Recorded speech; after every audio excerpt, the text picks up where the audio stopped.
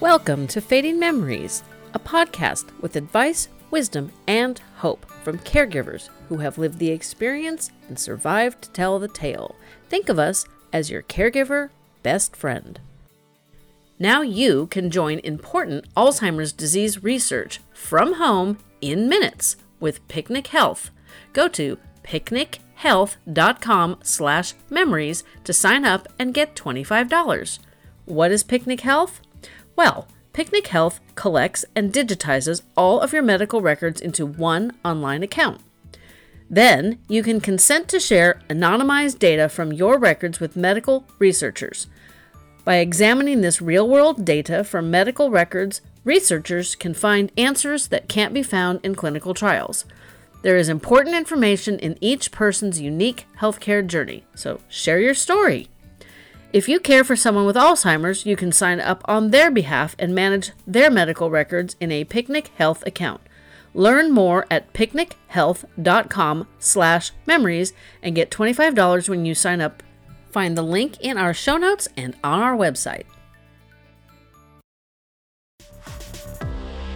Deb Bunt's life changed when she met cyclist Peter Barry, who had an early onset dementia diagnosis at age 50. As she and Peter cycled together, their friendship grew, and he started to share the story of his dementia diagnosis. When he said, "I fear I am just going to forget who I am," Deb offered to keep a note of his thoughts for him. Thus, the beginning of the book, Slow Puncture, Living Well with Dementia, was born.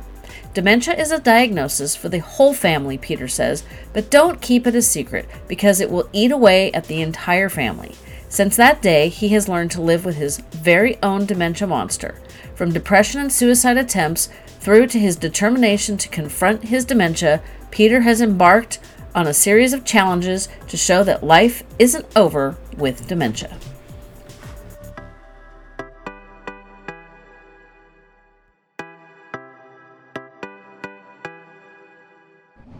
With me today are Peter Barry and Deb Bunt. They are the authors of the book Slow Puncture. It is a book about Peter's journey with early onset dementia. Sorry, my mom had early onset Alzheimer's, so that just slips out. And it is also a story on how to remove the stigma from such a diagnosis. So thank you for joining me, you guys. It is afternoon there. It is very early morning here. It's great to have the opportunity to talk to you for the wonder of technology. This is true. I was just listening to a podcast. They create an audio drama, and they were saying, "Oh, in the spring of 2020, nobody even knew what Zoom was." And I'm like, I did. I did. I'm very Zoom friendly. I've been using Zoom since 2018. So the best thing about the pandemic is most of my guests figured out how to use Zoom really easily. Yes, exactly.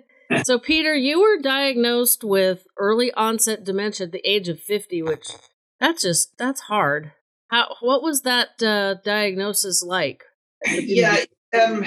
It's funny, really, because until it's like all of these things, my perception of dementia is different to the reality. I mean, I was very guilty of thinking it was just people in care homes, elderly people, really. So it was quite a surprise to us. But then once you start to understand the condition, you realize that you're not the only one, and there are many others like it. It's like buying a brand new car of a certain make and model. Nobody has it. And then when you buy the car, every other car coming down the road is the same as yours. That's what sort of happened. But it was a difficult time, and it took us as a family a long while to learn to live with it, to live well with it. It's not an easy thing, and it's a diagnosis that I don't know what it's like over there in the States, but here in Britain, it was one of those things where it's a lengthy procedure to get a diagnosis. And once you get one, it's then the consultant's job is done and you're sort of left out on your own, really. Things have changed a little bit in Britain now, I'm glad to say. But that's how it all started. And I think it probably started a few years previous to that. My wife noticed many things in me that I didn't really notice. which is typical. And the process is pretty much the same here in the States. Once you get a diagnosis, which is also very lengthy, it can take a couple of years. There are ways to shorten that time period. But once you get a diagnosis, sometimes they hand you a pamphlet with some support groups, or maybe not even that. And then it's like, good luck. Bye. It's not very helpful at all. I don't know that it's changing. My mom passed away at the beginning of the pandemic, and the last year of her life, whenever we had to go see her general physician, it was kind of like, why are you here? You know, I can't do anything. I can't fix her. I can't, make her better. I don't know what to do for you, which he never said, but that was always the impression. And it wasn't wrong, but we'd go because the care home thought maybe she had a UTI, and, sometimes you just have to get stuff checked out, and they were just kind of like, I don't know what to do with you because we can't fix you. So that's one of my advocacy routes, is to basically help change the narrative on living well, aging well, and also changing the narrative on the dying process, because I'm assuming you guys are kind of similar, but we really avoid talking about death and dying in the States. We kind of sanitize it. A lot of people are afraid, if I talk about what I want for the end of my life, I might die sooner, which is the dumbest thing. And so I just tell everybody our family story is funny. Once we decided what we wanted, my daughter's almost 30. I'll be 55 in November. It's like, what? You still want to be a tree? Okay. You still want to be shot into space? Okay. It's like, it's no big deal. Not going to bring death on any sooner. So, Deb, you met Peter when you moved to... Are you guys in England? Sorry, it's early. My brain is glitching on that one. We're in England, in a county called Suffolk, which is on the east coast. And I moved up with my husband from London 3 years ago. So I met Peter 3 years ago. And you met him after breaking your shoulder? No, but I'm glad you brought the shoulder up. I met him before I broke my shoulder. But that's kind of what consolidated the friendship, because I then had to take time off work while the shoulder was repairing. And then, having taken time off work, decided I didn't want to go back to work. And, I was sort of semi-retired. And then we spent more and more time together cycling with a broken shoulder, and getting to know each other. Or I have still got a broken shoulder. Yes, I know, and everybody in England knows about the broken shoulder. Now everybody across the pond is going to know about the broken shoulder. So I've only known Peter for just over 3 years, is the short answer. And how did you break your shoulder? Oh, I'm glad you asked. I was out cycling, and I just clipped the pedal on a curb and went over the handlebars. And, ouch. The only time she didn't go cycling with me, she went cycling with some other people, and they brought her back all twisted and broken. Well, that'll teach you. I did something similar about 5.5 years ago. There's a water dam, a reservoir, and it's also like a regional park, and it's a lovely place to ride, and the hill up to the dam is very challenging, so there's a lot of benefits to riding there.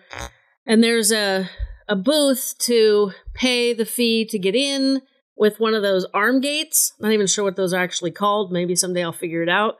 99% of the time I was there, gate was up, come down the hill and around the corner, and slammed right into that gate, flew 40 feet over the top of my bike and landed on the pavement, knocked myself out, and I cracked my helmet all the way through. I also broke my collarbone.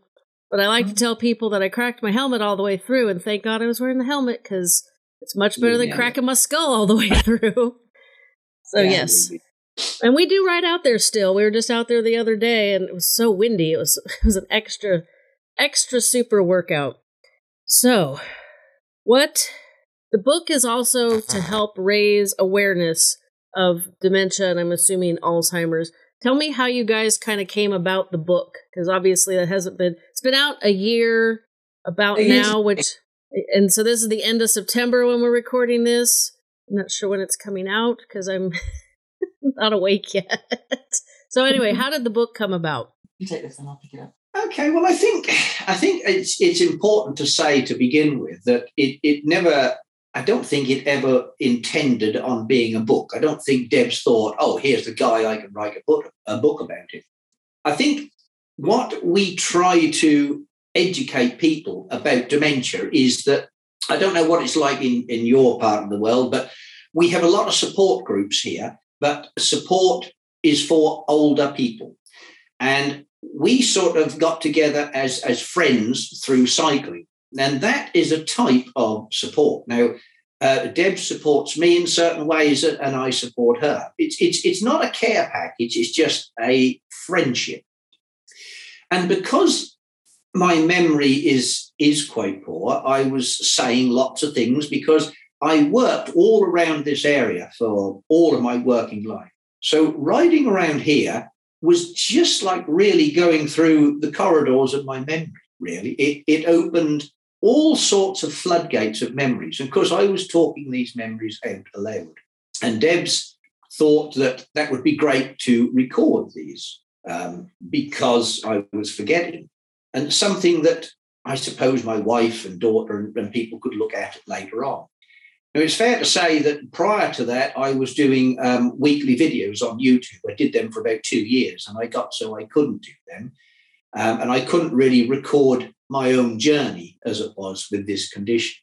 And then as time went on, Debs thought, well, there's so much stuff here.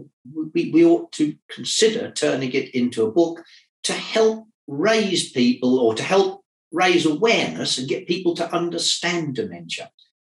Because we weren't doing many talks and things like that at that time. So it was really just another stage or another platform to stand and shout about dementia and to try and show people that life wasn't over. It was just quite a bit different. Is that right? That's a really good summary. But the book as well has the other perspective, which is how my stereotypical understanding of dementia was challenged by Peter, what he does, what he says.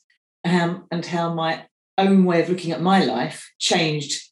So, things that would annoy me pre-Peter were actually quite trivial. But post-Peter, or during Peter, there was a perspective put around it. So not only did my understanding change, and Peter challenged my sort of views quite a lot, but I was able to look at my own life in a different way. And I do still get irritated by things, but there is a level of perspective that I have now that perhaps I didn't have before.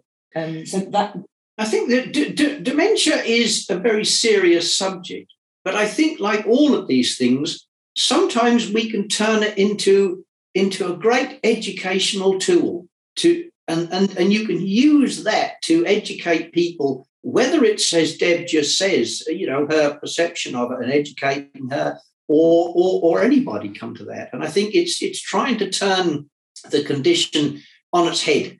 So, I don't know, it's a little bit of a snow globe, really. If you shake it, it looks pretty. If you just stand it there, it's just dull and doesn't do anything. That's a pretty analogy. I like that one. And you see, and that's what I was getting. I was getting all these analogies and metaphors when we were out cycling. So I thought it's too good not to capture it and turn it into something readable. And it's not a long book. It's a year in the life of.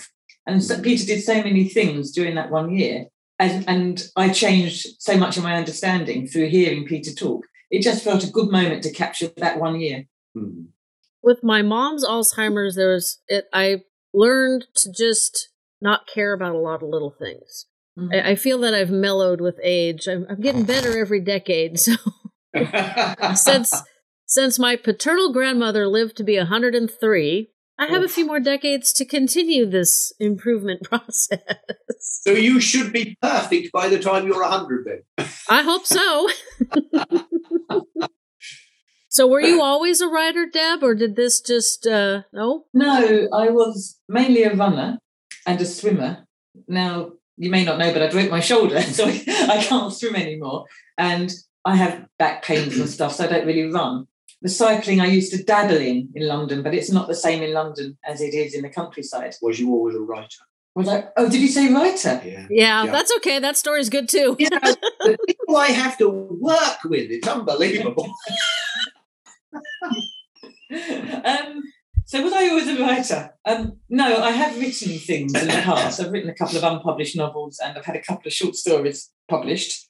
but nothing of any significance. And it was pretty well my only real ambition in life, apart from my football team winning the trophies and my children being healthy. I just wanted to be a writer. So it's a thing I've worked hardest at, ironically, since I've retired, than when I was working. Yes. I think I've answered the question. I think I've answered 2 questions. Yes, that works for me. So in this year that you documented in the book, is that the year that you cycled, we'll use that term, around helping dispel the stigma of dementia and helping educate people? That was part of that year. The sort of main part of the book was when Peter rode on his penny farthing. You have penny farthings out there, don't you? I think they're imported from you guys, but I've seen them. I've never ridden one.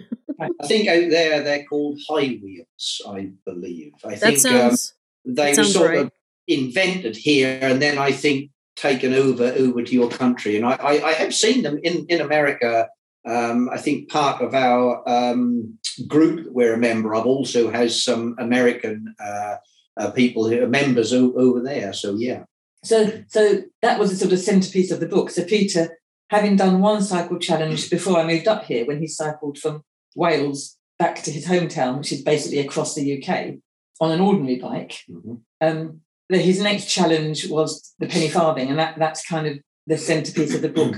So riding 50 miles a day on a penny farthing around our sort of location, our counties around here, was the thing I think that made me think that's got to be part of the book. That's got to be something special, because not many people. It doesn't matter if Peter's living with dementia. It's the fact that he's riding a penny farthing, really. That's pretty bonkers. And I've now lost my thread. But anyway, the penny farthing ride is the centre of the book, and then other activities that Peter did kind of surround that, along with my growing understanding. And how hard is it to ride a penny farthing? Because that thing looks scary to me. They're actually not as bad as they look, if I'm really honest. I have ridden them quite a bit during my life, and then I had a long break from riding one. So it wasn't as though it was a brand new experience for me.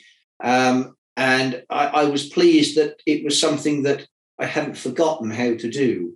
But I'd never ridden one for any real distance.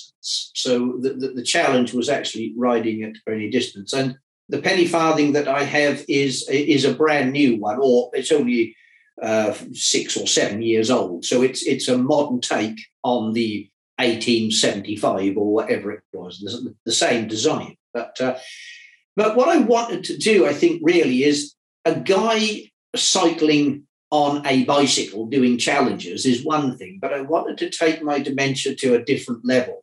And I think as my condition changed, I wanted to try and challenge myself more. I've always been somebody who was challenging myself all the while. And I thought, well, riding a penny farthing just seemed a great way of just, I don't know, just educating people again that, just because I had a condition didn't mean that I couldn't do something different. I couldn't do something a bit new. People with dementia, other people's idea is that we can't achieve anything. And basically, you've had a diagnosis and then your life is a downhill slope until you're a dribbling wreck. Well, we want to show people that that's not the case. You still can learn to do things, whether it's just doing something like making a wooden bird box. It's still something that you can do. And for me, I wanted to do something completely crazy so that people sat up and looked and said, wow, this guy's doing this. And we wanted to get people to ride with us, didn't we, as well? To encourage people who perhaps had depression or other conditions, even if they rode 2, 3, 4, 5 miles with us, to join us on that ride, to show anything is possible, you can achieve. Yes, yeah. And we had a few people who joined us, but it was a great week. It was, yeah. And I think that we achieved more than I think I set out to achieve, because I don't know, how can I put this? I suppose I set a bar for myself, and my dementia wants to keep knocking this bar over.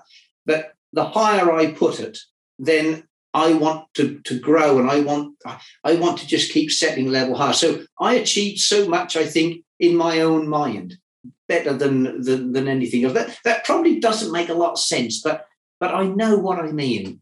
It's sometimes difficult for me sometimes to portray exactly what I'm feeling, but I suppose really we just want to just show people that, stuff with dementia is very doable still. And we did raise a lot of money for a dementia charity too, right. So that was important.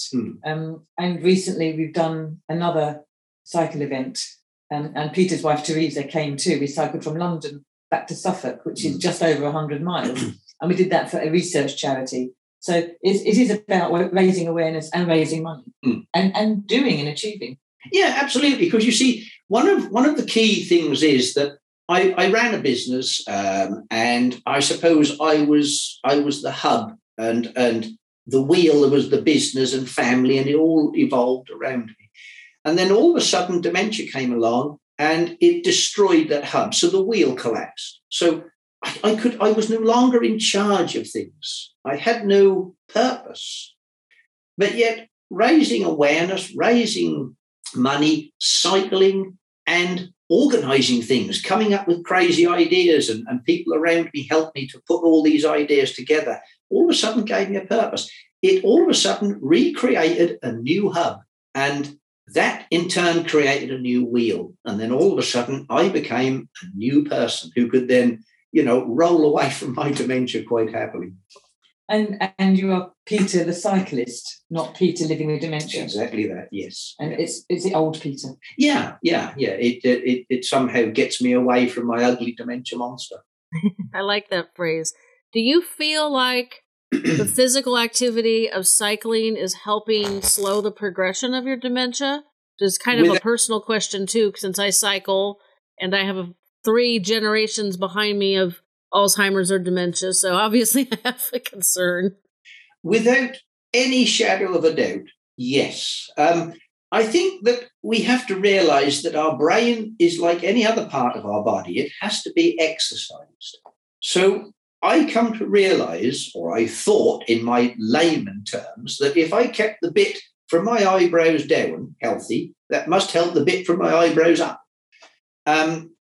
There's so many people that I know or are aware of who get a diagnosis of dementia, and they say, right, well, dementia is going to kill me. I'm going to smoke. I'm going to drink. I'm going to eat what I like. I don't care anymore. And it seems as though they go downhill very, very quickly. Yet the people who carry on walking and climb mountains and walk up hills and carry on gardening. I mean, my father had Alzheimer's for 20-something years. He was always happy-go-lucky, and he always had a way to get around things. And I'm just a great believer in that. That's what a healthy diet and good exercise must help. It's got to. And hey, if I get run over by a bus while I'm cycling, at least I die healthy.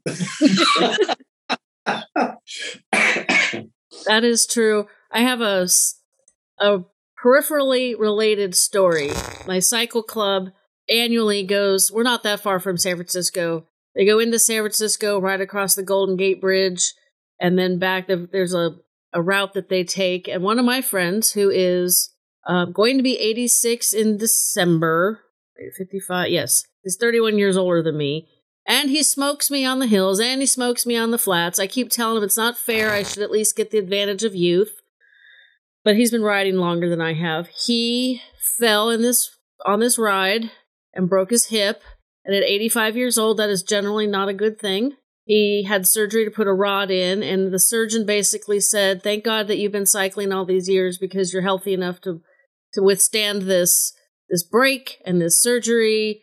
And it was scary. I was glad that we were having a moving sale and we didn't go because I don't want to relive any more falls. I had my own. I lived through one other where a gal went over the handlebars, and that would have been hard. So I'm glad I missed that. I'm glad he's doing really well, but it's a testament to how we can age well. I mean, literally, this guy makes me look like the slowest cyclist on the planet, and it really irritates me.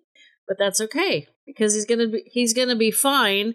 Whereas my mom fell and broke her leg at 77, and that was the end of her life. She broke her leg March 8th last year and died March 31st. You know, it was just the last straw for her body. So a healthy body definitely is important. So yes, definitely. So, and I noticed it when we're cycling that this is when Peter comes up with some of those little nuggets that you come up with, or you're fluent, you're animated, you're much more articulate. You're always articulate, but you're much more articulate. Yeah, and because you're out there with the endorphins rushing and memories being triggered. Dementia seems to kink my brain, if that makes sense. It kinks it all up and screws it up like a big paper bag. And yet, when I go cycling, it all tends to get unfolded, and as though somebody has aired all them wrinkles out. Everything is nice and flat, smooth, and it all goes great. And then when I've stopped cycling for a little while, it then all gets crunched up again. That's what tends to happen. See how easy he was to write about? All metaphors and descriptions. It's great. Well, it's interesting you say that, because I am a very creative person. I'm half artist and half entrepreneur. And in my younger years, I used to lament that I wasn't as much artist as I wanted to be. And I wasn't, the 50-50 split sometimes was frustrating, but I learned to embrace it. And when I'm out cycling, especially if I'm by myself, which I don't do too often, I get there was one day I was cycling, and literally all of these ideas are just like popping like popcorn in my brain. And I finally said, I have now exceeded the limit of memory. So I just rode as hard and as fast as I could up the hill home, which was horribly hard. And just to stop the thoughts. And then I came in the house and literally got pen and paper and started writing them down. And my husband was like, "What are you doing?" And I explained to him, I'm like all these ideas just popped in my head, and he's starting to experience the same thing. It took 13 months, but he finally he ordered a carbon road bike in the end of June 2020, and it came the end of July 2021. Yay for broken supply chains, but it's just his ride is so much different that, he gets, ideas come to him now too. I find that really fascinating. I always feel like it's the oxygenated blood running to your brain, the fresh air, the sunshine. There's got to be a combination with those three things that are just beyond healthy for us, as long as you don't get run over by a bus. Yeah. Or hit a barrier and go over the bike. Yeah, don't hit anything either. So when you were first diagnosed, I understand that the family, you guys kind of kept it quiet, which is pretty typical. Am I remembering that correctly? Yeah, I think it's like all of these things. I suppose I come to realize now it was a type of coping strategy, I think. There was many factors. I think one thing was that my wife was trying to protect me from what people were thinking about it. I was also, and it seems a very strange thing to say now, but I was quite embarrassed about it. I was I wouldn't say ashamed, but I was a little embarrassed that I was losing various abilities to write as well. And my work was based on a lot of measurements, and I was losing that ability. So I suppose, so we just kept quiet about it because I suppose in a funny sort of way also, I thought maybe if we didn't talk about it, it might go away. There was that as well. And we were running a business. And I think one of the fears were that if people knew that I had memory issues, then would that affect the way that the business would be, whether people would come to me for their timber and all of that sort of thing. Looking back on that, we found out that really and honestly, that was a very silly thing to do. It seemed like a great idea at the time. But I urge people now, tell family members first. And if somebody asks the question, tell them you've got memory issues. Tell them you've been diagnosed with a form of dementia, whichever one that is. And if they don't understand, well, hey, it's I've come to realize it's actually their problem, really. And it seems strange that people don't understand, because if you stop somebody in the street and you tell them that you've got cancer, somehow people seem to understand that. As soon as you say, well, actually, I've got a form of dementia, you can see that everything runs riot. They don't know whether to talk to you or whether to talk to the person with you, or are you going to tear your shirt off and run around the street and singing Christmas carols or something? They just don't know what's going to happen. And for some reason, there seems to be this idea that people with dementia are completely, utterly and totally stupid. And so we urge people not to go into themselves and draw in, because also all that really did was exaggerate the depression side of things that I personally went through with that first year. If I got other people to talk to and other people to talk about dementia to, as my wife also needed somebody like that as well, then maybe things wouldn't have been quite so dark and gloomy within that first year. I can see that. It's definitely changing, and it's probably a little too slow, but what I notice is it's generational. And, Deb is online on Twitter and things, and I've noticed, and I don't do Facebook much because it's not my thing, but the caregiver support pages on Facebook generally are older adults, and they just do not understand these younger people putting videos of their loved ones struggling with something, or, they just don't understand it. And then there's the millennial generation and younger, who I think they're like 25% of the caregivers at this point. The percentage changes all the time, so it's hard to keep up with what the correct number is. They're all over. I mean, there's people that have TikToks with their mom or their grandmother, and they're almost like cause celebs for helping educate people what this disease is like. And I applaud that, because being in the middle of those two generations, when I first started the podcast, I did not post pictures of my mom or videos or any of that stuff. And then I realized that it would help people to understand what I was talking about, what I was going through, that I wasn't just full of hot air. And I did, but I was very cautious on how I portrayed my mom, because I knew if she understood what I was doing, man, she would not have been happy with me. So it's like, the older generation, they're just aghast. I can't understand why people are doing this. And then my generation's like, okay, carefully, I'll do a little bit, but not too much. And then there's the other generation that just puts it all out there. And, I think it's really helping, because I would try to post videos and things of what advanced Alzheimer's looked like as a way of educating people. It's not just forgetting what you had for breakfast or forgetting somebody's name, which I've done my entire life. I'm terrible with names. Always have been. It's not a sign of anything other than normal. You got my name wrong. Yep, I did. I'm really good at that. Like, sometimes people say my name is X, and then I hit record and I still get it wrong. I don't know why that wire doesn't work right, but it's always been that way. And so, I was trying to educate people as to what it was at the end stages, because that's where my mom was. And I hope I've helped, because, I try to tell people, I try to help people. My husband and I are Rotarians, and there is a member in our club with Alzheimer's, diagnosed Alzheimer's. And in the last year, as we all well know, everything has just been totally turned on its ear. And then our club tried to go back to in-person meetings, and that's been a disaster. And there's just been so many changes that what a quote normal person like myself, and that was air quotes for people who don't watch the video. I don't know. Normal is pretty brave statement. All the changes. It's just at one point I'm like, just go back to Zoom meetings and figure out the rest, because I'm tired of getting updates every twice a week on what the new protocols are.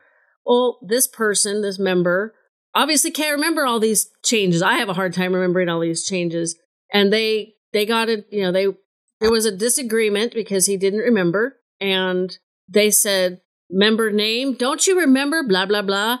And those of us in this space know that, quote, don't you remember is generally a great way to start a fight. And that's exactly what happened. So I coached them on how to talk to him so they didn't cause a fight. They didn't cause him stress and embarrassment on Don't You Remember? And then they asked me in all of my free time if I would write up like, I don't know, a manual is not quite the right word because it's definitely not going to be that long, but some paperwork on how members in these Rotary clubs can deal with other members that have memory issues, because obviously this is a problem that just keeps getting worse as the population is aging. And so I'm really excited about doing that because there are 72 clubs in our district, which is only part of California. I can't keep track of the number of clubs, but there's millions of Rotarians. There's like over 1 million Rotarians. So it's like I feel like I have an opportunity to write this up, share it with my club, share it with the clubs around me, share it with all the ones in our district. And then we're also moving. We shall find out today if the house we put offer on got accepted. Hopefully yes, but if no, it's okay. But that's in a different district, and so I'll have an opportunity to share that education with more people. So that's my post-photography life goal. So we're kind of aligned, besides the cycling. I think the trouble is that dementia is so different for every individual, has different, I suppose, symptoms, for the want of a better word. I mean, to give you just a very small example, my father was in a care home for the last 3 years of his life. Now, his memory was extremely poor by that time. You could come and visit him, you could walk off to the loo, or even just round the corner, come back, and he hadn't remembered that you'd been.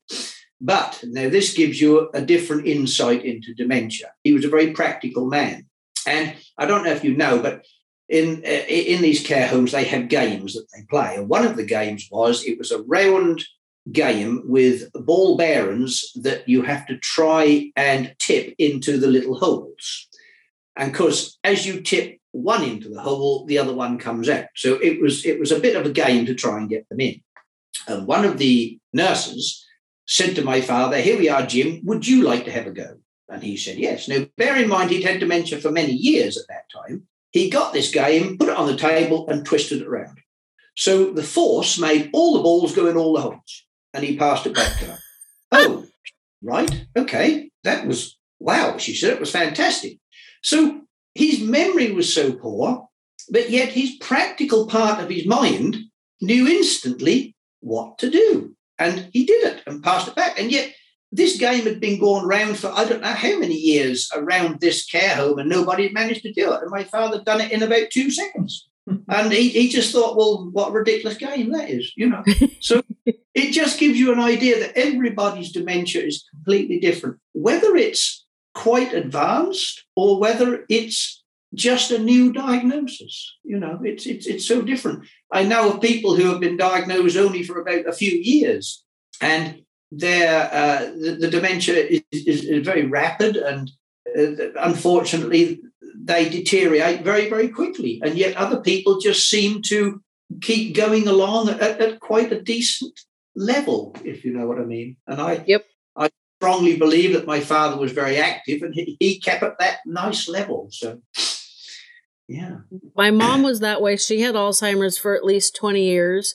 And I learned the hard way. I would go and visit, and I would go once a week because between that and the rest of my life, that's all I could handle and all I had time for generally. And I visited with her for almost 2 hours one day, got up, used the facilities, came back, and she's like, "Oh, hi, what are you doing here?" And I thought, oh man, now I got to stay here for like another reasonable amount of time. And thankfully they were about to serve the dinner meal. And so that was a good time to leave. But I was like, dang, I'm never doing that again. But the whole ball bearing game, that's funny. Yeah. Next time I see one of those, I'll have to try that. Yeah, it worked. And he was such a practical man that he could, he could actually just work things out like that. But he hadn't lost that ability. That was the key thing. So that was an ability that he had naturally within him. And it didn't matter what dementia did to him. It couldn't take that away from probably inside him, if that makes sense, instead of inside his mind. It's like people who play a musical instrument. They might have very advanced dementia, but you put them in front of a piano, for argument's sake, and they can play it like they've never left one. It's somehow it's a feeling, a passion, having something. And dementia can take so much, but I don't think it can take away our passion for something, whether it's a practical passion or whether it's, riding a bicycle or whether it's playing a musical instrument. Somehow it's in a different place, locked away in a vault that dementia can't get the key to, if that makes sense. No, it does. My mom always, she was also in a care home for about 3 years. So your dad and my mom kind of had the same path. But, she walked without aids until she broke her leg. She spoke in full sentences, actual English words. There was just no context. So it sounded like a conversation, but you had no idea what she was talking about. But she always wanted to help the neighbors, the other residents in the care home. And most of them used walkers or a cane, or some of them had wheelchairs. And she'd always say, "Now, if you need any help, just let me know." And I would be like, "Yeah, right. That's not going to help." And it's just, and she was always that way. I mean, obviously she raised 2 children. She has 3 grandkids, and, she volunteered in the community. She did all kinds of stuff with us girls. We were on swim team, and then I was in the marching band. My sister was on a softball team. So there was always, I'm sure you guys have the same situations with kids' activities, that there's always plenty of activities for the adults. And so I was always amazed that characteristic didn't change. And the more she needed help, the worse she got. She didn't want help. It was like, ugh, that didn't happen. So how hard is it to ride a penny farthing 50 miles? They make carbon fiber ones of those yet? When you start to ride one and you get a few miles into it, you can actually understand why they only produced them for about 3 years, because the things are just not that practical. They really aren't. It is quite difficult. You have to be very fit. I think a lot of people fail to realise that the only real reason that they're that high, penny farthings, well, there's 2 reasons really. One is, in that time, they didn't have the idea to make gears on bikes. So the bigger the wheel, the further it would travel each time the wheel turned. But the other thing is that everybody was used to sitting high because everybody was sitting on horses. So it was normal to sit up at a height. To sit low on what was then the safety bicycle later on was actually a silly idea. Who would invent a thing with wheels the same size? What's wrong with people? But so it is very, very hard. There's no brakes. There's no gears. It's about a basic machine as you can get, solid tires. And if I don't know I think it's worse going down a hill than it is going up a hill, because at least going up a hill, you're in a bit more control, whereas going down a hill with no brakes, you're sort of, I think it's worse for the people behind you, watching you go down the hill, because he has to take his feet off the pedals, obviously, because otherwise he'd be spinning out. Yes. So you've got this man on a huge bicycle with his legs sticking out. Jeez, that's terrifying. When's the bottom of the hill coming? Yeah. Praying to the good Lord above that I'll make it up the next hill. Well, you'd get a lot of momentum for that. That is terrifying. I think I'll skip that. Well, in actual fact, I was quite lucky, because the people who were cycling with me, they would go down a hill, because around here I know the hills, so I know what they're like at the bottom. But if you've got a hill with a junction at the bottom or a roundabout or something like that, then it's just not on. So if there was a situation like that, then you dismount the bike and just walk down and then carry on. So because you see, when they invented penny farthings, they hadn't invented traffic lights, and they hadn't invented roundabouts, and they hadn't invented other cars. So you guys have had roundabouts longer than we have. They're sort of new in my driving life, and I've now gotten used to them. But the first few I encountered, it was like, what in the hell am I supposed to do in this thing? It's like they're smart, but they're when you don't learn to drive with them and then they appear, it's like, okay, I'm confused. Stop. Just not safe, obviously. So do you have any, are you doing any advocacy currently? What's happening in the near future? Yeah, we have got something that we want to do next year. See, I had this idea that I would do a challenge every year of some description, whether it was cycling or something else. But of course, COVID put pay to that last year. We have got something in the pipeline, but I don't think that I could say too much about it at this time.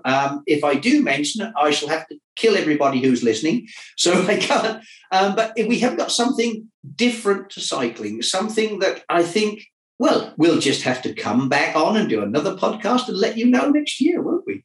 But did you say advocacy or activity? Advocacy. Advocacy. Okay, so are you still advocating? Yeah. Are we still doing events? Yes, we're still doing events, but also we've got an event coming up that I can't talk about. No. But we are still doing events over to Debs. So we're quite lucky. We're doing a lot of talking in many of the libraries in Suffolk, which is our county, and we're doing lots of online meetings to other organisations like social care, financial institutions, not just to say buy our book, although that's a good thing, but so Peter can explain to people who work in the field his perspective and continue to educate people and continue to advocate for what you believe in. Yeah, I think one of the key things is that dementia is a moving target for everybody. It's a challenge for me and a challenge for all the professional services. So I think that as the years roll by, it makes sense to try and educate people about how things change for me. So the talk that I did, we'll say 3 years ago, and the way that talk was probably structured would be very different to how it is now because things have changed for me. So you're educating people a few years ago about a part of dementia, but I didn't know what the part of dementia I would be in now, 3 years on. So now it's become a different type of education. So I think we'll always be advocating somewhere along the line at some stage of the condition. But as abilities change, then the way that we do that will change. So in some cases, it will be more of a physical thing by physically doing something or a talk, and we'll see how that goes. But I think I have this idea that we will always be doing it until I just can't. Simple as that. And so that's going to be another we'll say 35 years. That's wonderful. I'm excited to learn about this secret activity that you're planning that you can't talk about. So I'm glad the listeners are safe. You can't find them. When we are able to talk about it, it will be talked about. Have no fear. Yeah. It's something that we've got in the planning, and really it's in the very early stages of planning, but it's something a little bit different. And it'll be quite exciting. I'm looking forward to doing it, and I am very confident that all the parts of the plan will come together to make it happen sort of late next spring, something like that. That's roughly where we're at? Yeah. Well, you'll definitely have to keep me updated, and I'm going to go order the book. I'm very behind on all my reading. I have many books to read, and I came up with the most brilliant idea upon waking yesterday morning. Whichever new house in this community that we're buying into, whichever one it ends up being, I would like to put up one of those. I'm assuming you guys have them, but they look like giant bird houses, but they're little free libraries. So it's I want to do that with all of the books that I have collected and have had sent to me from guests to share with this new community. It's a very active social community, which is why we're buying there. I've lived in the same county my entire life, so moving away from this county is definitely an experience, or will be when it happens. But yeah, I'm hoping that there's no rule that says I can't do that because I really don't want it by the front door. I'd rather it be on the street. So we'll see. But that's my plan. It was a nice thing to wake up to yesterday going, oh, that's a really great idea. And I've already found a place I can buy them because in the moving sale, my husband sold all my tools that I haven't used in the last almost 2 years or more. I have not used them during COVID. So it's like, yeah, just get rid of them. And then I'm like, oh, now I think I might be sorry. But we'll see. What we do in this country, the old red telephone boxes or telephone booths, as you might call them. Well, because nobody uses those telephones anymore, the telephones have been taken out. And in a lot of our rural villages, they have these book swaps. So there's shelves put in and all the books are put in the telephone box. And that's a great centre point for a lot of villages, isn't it? So there's a lot of that happening around. Well, sometimes they put defibrillators in them, don't they? They do, yeah. Mostly books, yeah. But equally good. The defibrillators are very exciting books. Yes. Well, I have plans for this new community to share all this wonderful knowledge that I've acquired from all my guests. I just have to move first. So, one step at a time. Absolutely, yes. Well, I very much appreciate this. I'm awake now. The sun is more up, so my windows are lighting up now. It's not quite so early.